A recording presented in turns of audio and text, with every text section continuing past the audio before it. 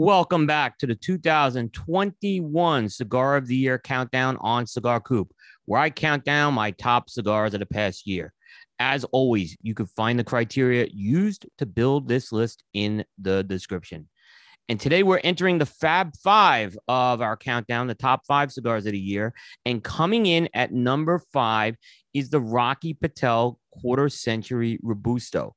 Now, Rocky Patel is very well known for commemorating milestones, whether it's a birthday, an anniversary, or some other event.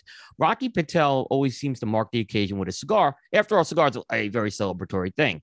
But last year, 2020, actually a little more than a year ago, 2020, was a big one for Rocky Patel in that it was his 25th anniversary in the cigar industry. And as the name indicates, Quarter Century is a cigar that's going to commemorate this milestone. And it's a big one for Rocky, and it was a big one for this list as it's the first time Rocky Patel has cracked the top five on a Cigar Coop countdown. The Rocky Patel Quarter Century is highlighted by a San Andreas wrapper over a Honduran binder and fillers consisting of Nicaraguan and undisclosed tobaccos.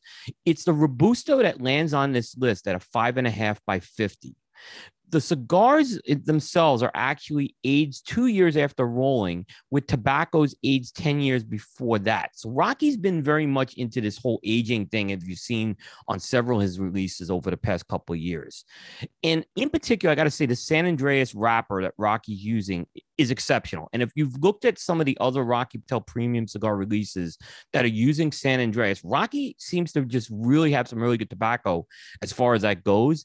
And it's showing on the blends he is doing. And the Quarter Century is no exception to that. Production's coming from Rocky Patel's Tabacusa factory in Esteli, Nicaragua, which is his own boutique factory. Now, flavor-wise, the Quarter Century Robusto is going to deliver those quintessential, what I call Rocky Patel milk chocolate notes. There's also going to be notes of earth, natural tobacco, cedar, fruit, and white pepper.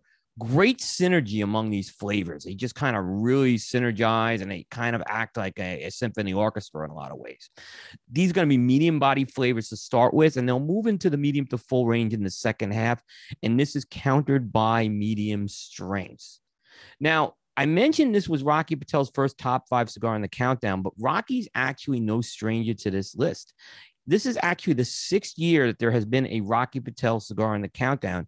And thus far, where we are at the countdown, this is the highest placing cigar to date.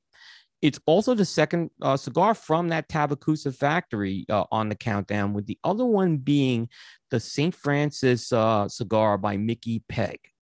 If you're keeping score at home, Nicaragua continues to be the dominant force on the countdown. We've unveiled 26 of our 30 cigars.